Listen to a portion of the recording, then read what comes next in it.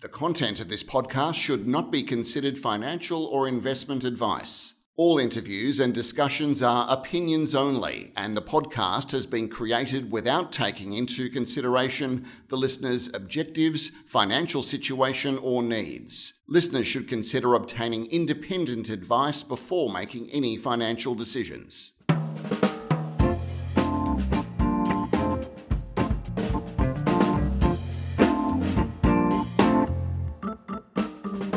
Hi, this is Barry Fitzgerald, Garimpeiro columnist for Stockhead.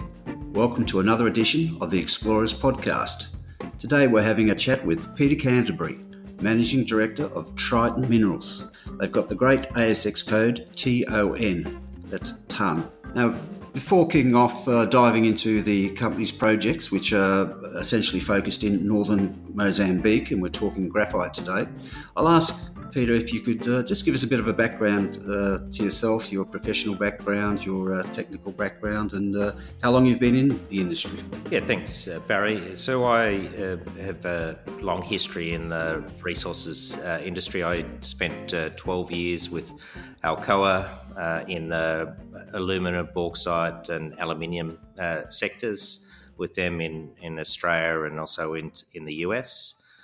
Following that, I joined a private group out of London who acquired one of Alcoa's assets in Germany and subsequently a part share in the CBG bauxite mine in Guinea. So I've had quite extensive experience in Africa, Europe and Asia and the US.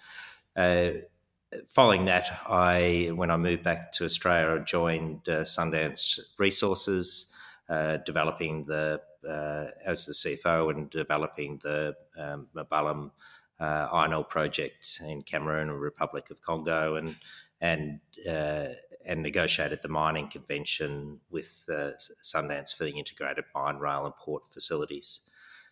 Following that, I went back into the bauxite industry and was the managing director of Bauxite Resources, which had a joint venture in West Australia up in the northern 2J area for development of bauxite resource there, and then was approached to join Triton and take the company out of voluntary administration in 2016. Right. Now, Peter, you obviously you mentioned Cameroon and Sundance there. In June 2010, the entire Australian mining industry mourned the tragic death of the entire board en route to the project. At that time, you were CFO. Were you back in Perth when the news of the tragedy hit? Yes, I was the person who got the call to say that the plane hadn't arrived down at Yangadoo in Republic of Congo, and we initiated the emergency response and search process for that. It must have been a very stressful time. One could understand why people would want to collapse in a heap, but I guess you had to get on with it, did you? Look, it is an incredibly difficult time to deal with a tragedy such as that, but unfortunately, you don't have the luxury of being able to relax and just try and mourn the loss of people. You had a company that had no directors, which is not contemplated under Australian corporations law, and you had investors who had put a lot of money into the company, foremost you had grieving families of your employees and related parties who you needed to look after and ensure that you brought their loved ones home. You personally, how does one emerge from a tragedy like that? Are you carrying battle scars, as it were? Or? Look, it was more of you develop a strength of character to look at a higher responsibility of, that it wasn't about me, it was about how we look after the people who have been tragically impacted by it, and manage an organisation that was going through a tragedy. And I don't think you really have a chance to reflect on that for quite a while until afterwards. And it wasn't for probably a year or a year and a half after that where you took time out and actually then just reconciled what had happened. It does have an indelible effect on you, and June the 19th each year is a very sad time for us. Very true. Okay, now obviously the Triton's project's based in northern Mozambique. One can assume from that then that Africa is still a continent that you're prepared to do business in. Look, and yes, I am, and I am quite enthusiastic about being involved in African projects because of the opportunity that they bring for development of greenfield deposits into operations. And that opportunity doesn't exist in a lot of places around the world, and Africa has an abundance of it. It still has challenges, but it also, the aspect that really attracts me is that you actually add value into the local communities, that you capacity building into a country where employment and income are important for their future. Now you mentioned that you had 12 years experience with Alcoa, and I think Alcoa is widely recognised as the best at a lot of those issues you've just mentioned there. Have you found your Alcoa training valuable in your dealings in Africa, and have you removed the Alcoa electrodes yet? Look, I've well and truly removed the Alcoa electrodes, and look, I worked with Alcoa during when Alcoa was an absolutely outstanding company, and gave me a wonderful training in the finance, marketing, and development areas within Alcoa, and gave me lots of opportunities, and so I use the skills I've developed with them daily, and will continue for the rest of my life. And one thing that Alcoa taught you is that life and development doesn't stand still. So you always need to be challenging your paradigms of what you're doing, and challenge your operating environment to make sure that you get the best out of the assets that you have. A lot of people tend to spend their whole careers at Alcoa. What made you move on?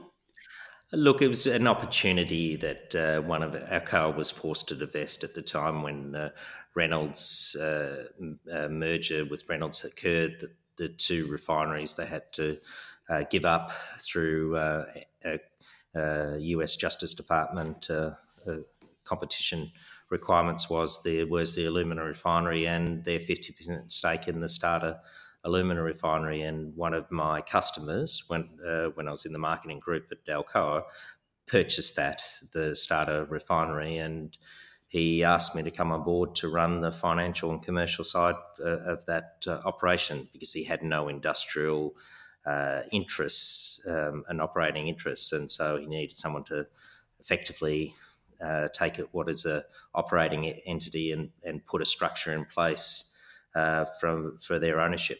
Right. Okay. I assume that the operating across the bauxite, alumina, aluminium metal sphere at Alcoa, are there similarities with graphite? There are some. The alumina refinery you had in Germany was also produced a lot of aluminium hydrate, dry hydrate and wet hydrate, which went into industrial mineral applications. So exposure to the industrial mineral space rather than a pure commodity space was important and got some exposure. But really, when I was approached by Triton to come into the graphite space, I had to really get an understanding of what matters in terms of graphite, and how do you market it, and how is value obtained from graphite industry. Mm. Well, that's a good point, I guess, to ask. Well, what does matter in graphite? Graphite's not a particularly scarce resource. I guess it goes to quality of resource, location, scalability, market entry, all those sort of things. So I was just wondering if you could talk to us about what is important in graphite and how the company's projects shape up against those benchmarks. Yeah, so look, the it's important for us to understand what drives value, and from my assessment when I joined Triton was that uh, there is a lot of graphite in the world. It's mainly dominated by China, and a lot of it is in the past has been used in low value applications. With the introduction of the battery market and its penetration, especially in China, the need for high purity graphite has become much more relevant. And in addition to that is that large flake graphite is also able to be used in high value applications such as expandable graphite and in the refractory markets. So they are growing areas. So what drives our assessment wasn't really about what the grade is in the ground. It's really what the properties are and how you can upgrade that graphite. To give you an example, Ancuar has about a 6.6% in situ grade. Mm-hmm. However, and you compare that to others that sit at 10, 12, 14% in grade. The advantage it has is that it upgrades through mechanical flotation to an average grade of 97.5% and has 60% large flake size and above. And it's the combination of purity and flake size that drives the high value, which is considerably higher than the fine material and lower grades graphite, which goes into low value applications. So really, for us, it was important to design a project that fitted both the large flake and high purity specifications. Mm. If one was looking at those particular market points at the moment, is there much of a price difference we're talking about? Yeah, so you'll find fine flake minus 100 microns sells for probably somewhere around six to 700 US dollars a ton. The jumbo size flake at 96% purity sells for about $1,800 a ton. Right. And that's the market you're targeting? Yes, Mm. and the application for that is mainly goes into expandable graphite, and expandable graphite is it touches everyone in its daily use. So your mobile phone has a graphite foil to stop the battery burning your hand. So that's a thermal protection, but it's also relevant for the flame retardant building industry. You've seen Grenfell fire disaster, and there's been also a fire in Melbourne which was caused by cladding, which didn't have flame retardant in there. Using about a 5 to 10% content of graphite in that in the foam that sits in that cladding would have prevented those fires. Yes, it's a huge issue here in the eastern states. We had one go up like a Christmas candle just near the Etihad football stadium a year or two ago. The authorities eventually, I presume, will legislate that people use fire retardant cladding. But I understand China's actually a couple of years ahead of this. So China in 2014 signalled that it would actually introduce fire retardants, and by 2017 they have enacted into their building code that flame retardants are used to be used in all building materials, and the other thing that happened was that bromite was banned in China because of its carcinogenic nature. Mm. So from all that, I take it you don't want to necessarily be the biggest. You want to be the highest margin sort of operation. Yeah, it's important for us that value is driven by your margin, not by your operating costs. We will not be the lowest cost graphite miner, and we don't aim to be that out of Vancouver. We have a second project, Nicander Hill, which is very similar to Syrah's deposit, which we will develop. And try to do a joint venture on that at a later stage. But for us, our target market is the high value, large flake graphite market, and that's driven by the revenues, but it also is an increased cost in producing those large flake graphite. Okay. So where is the project at? Answeralby, that is. Yeah, look, we're in a really exciting time for Triton. We have our permits all in place. So our mining concession was formally granted by the ministry in May.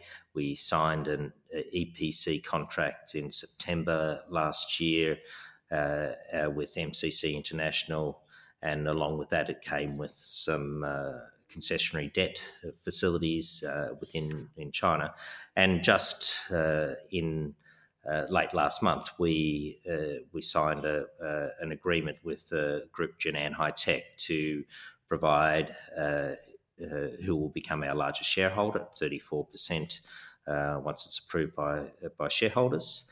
And with that, they will put a $8.5 million injection into Triton and will be sponsoring finalising the debt as part of that. So financing support for the debt of that at Chinese concessionary rates means that we have a very clear path to the finalisation of the debt and equity funding, and we are now, once approvals go into a construction phase for the project.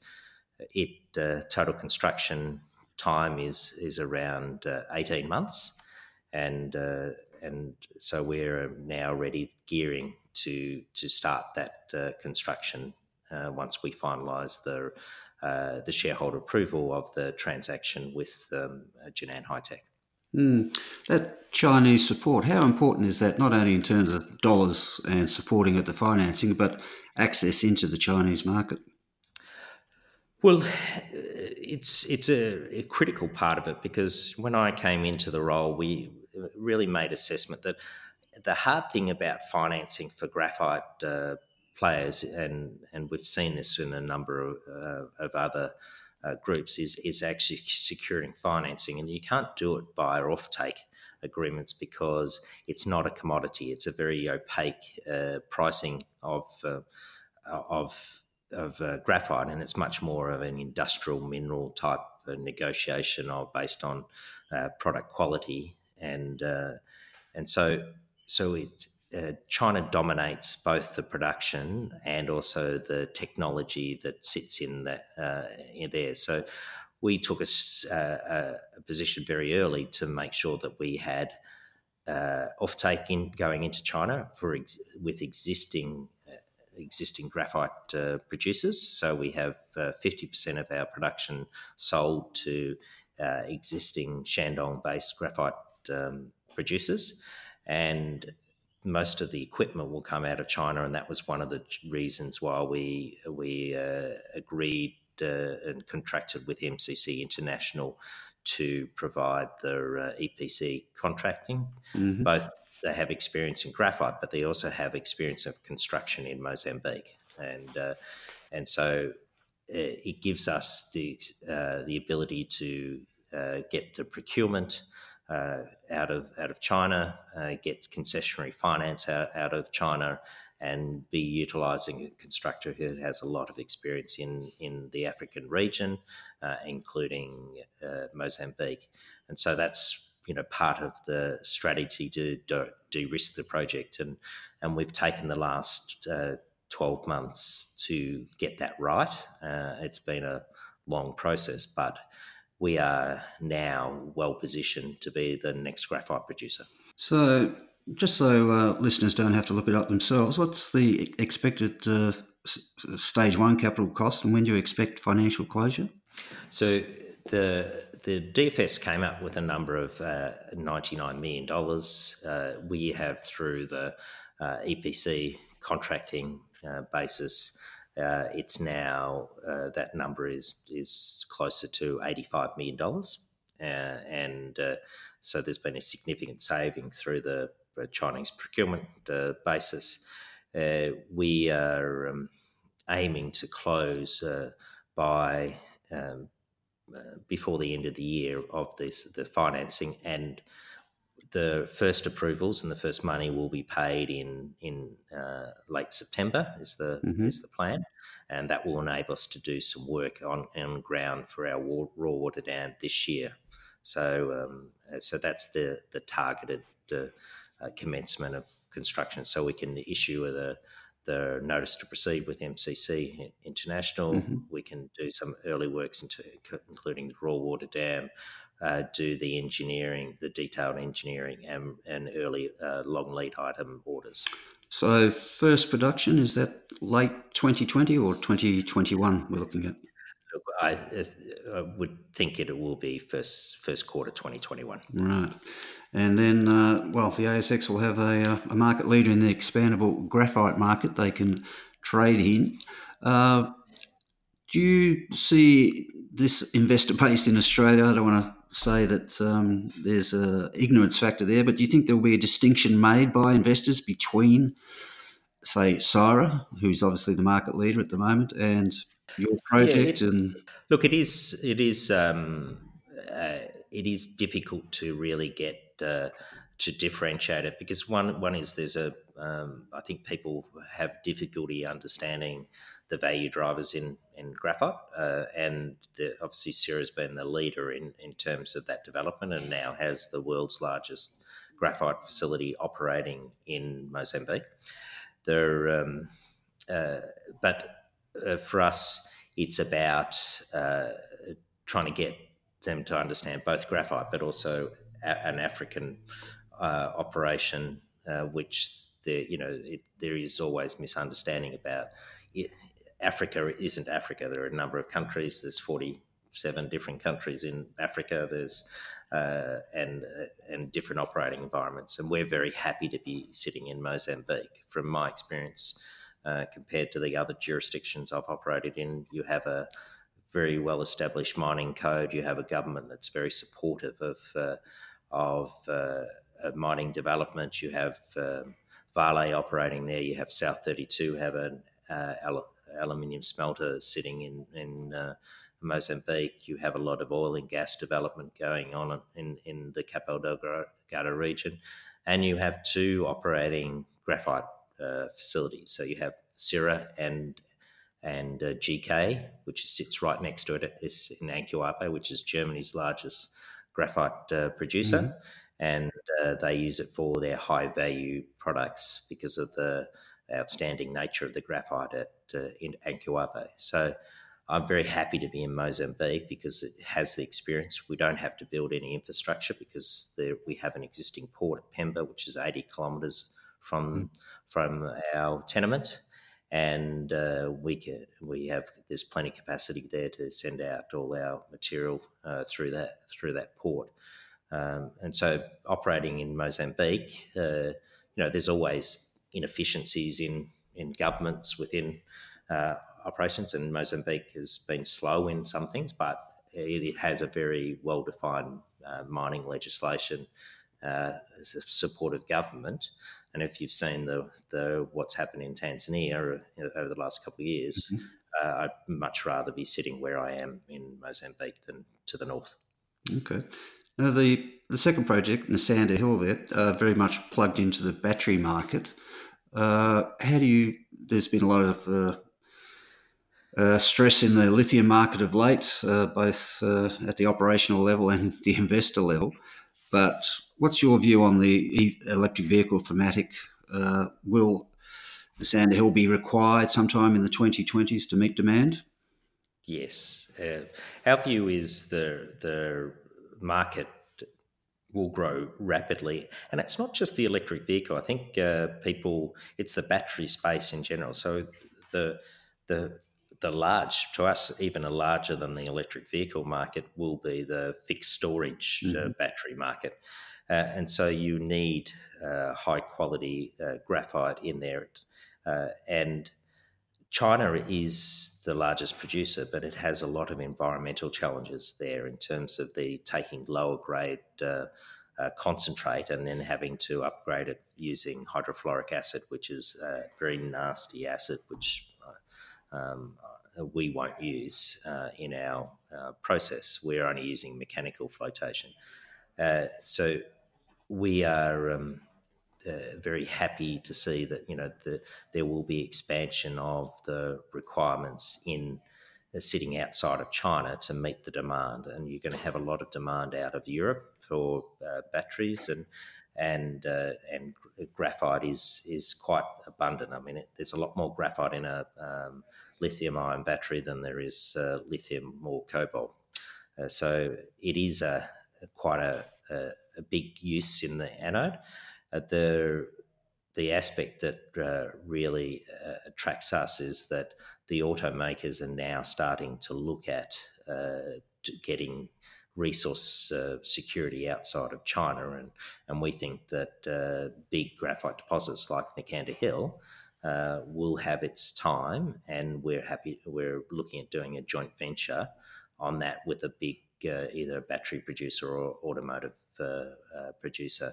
But it's not our major focus there, because I think there is a number of years before that battery market fully requires all the volume. Syrah has used a fair bit of that volume, and we'll get there eventually. And we're very happy to see Syrah operating, and it's in everyone's interest that operates at a good operation. So obviously they've had some startup difficulties and market difficulties, but the longer term thematic is very positive. Very true.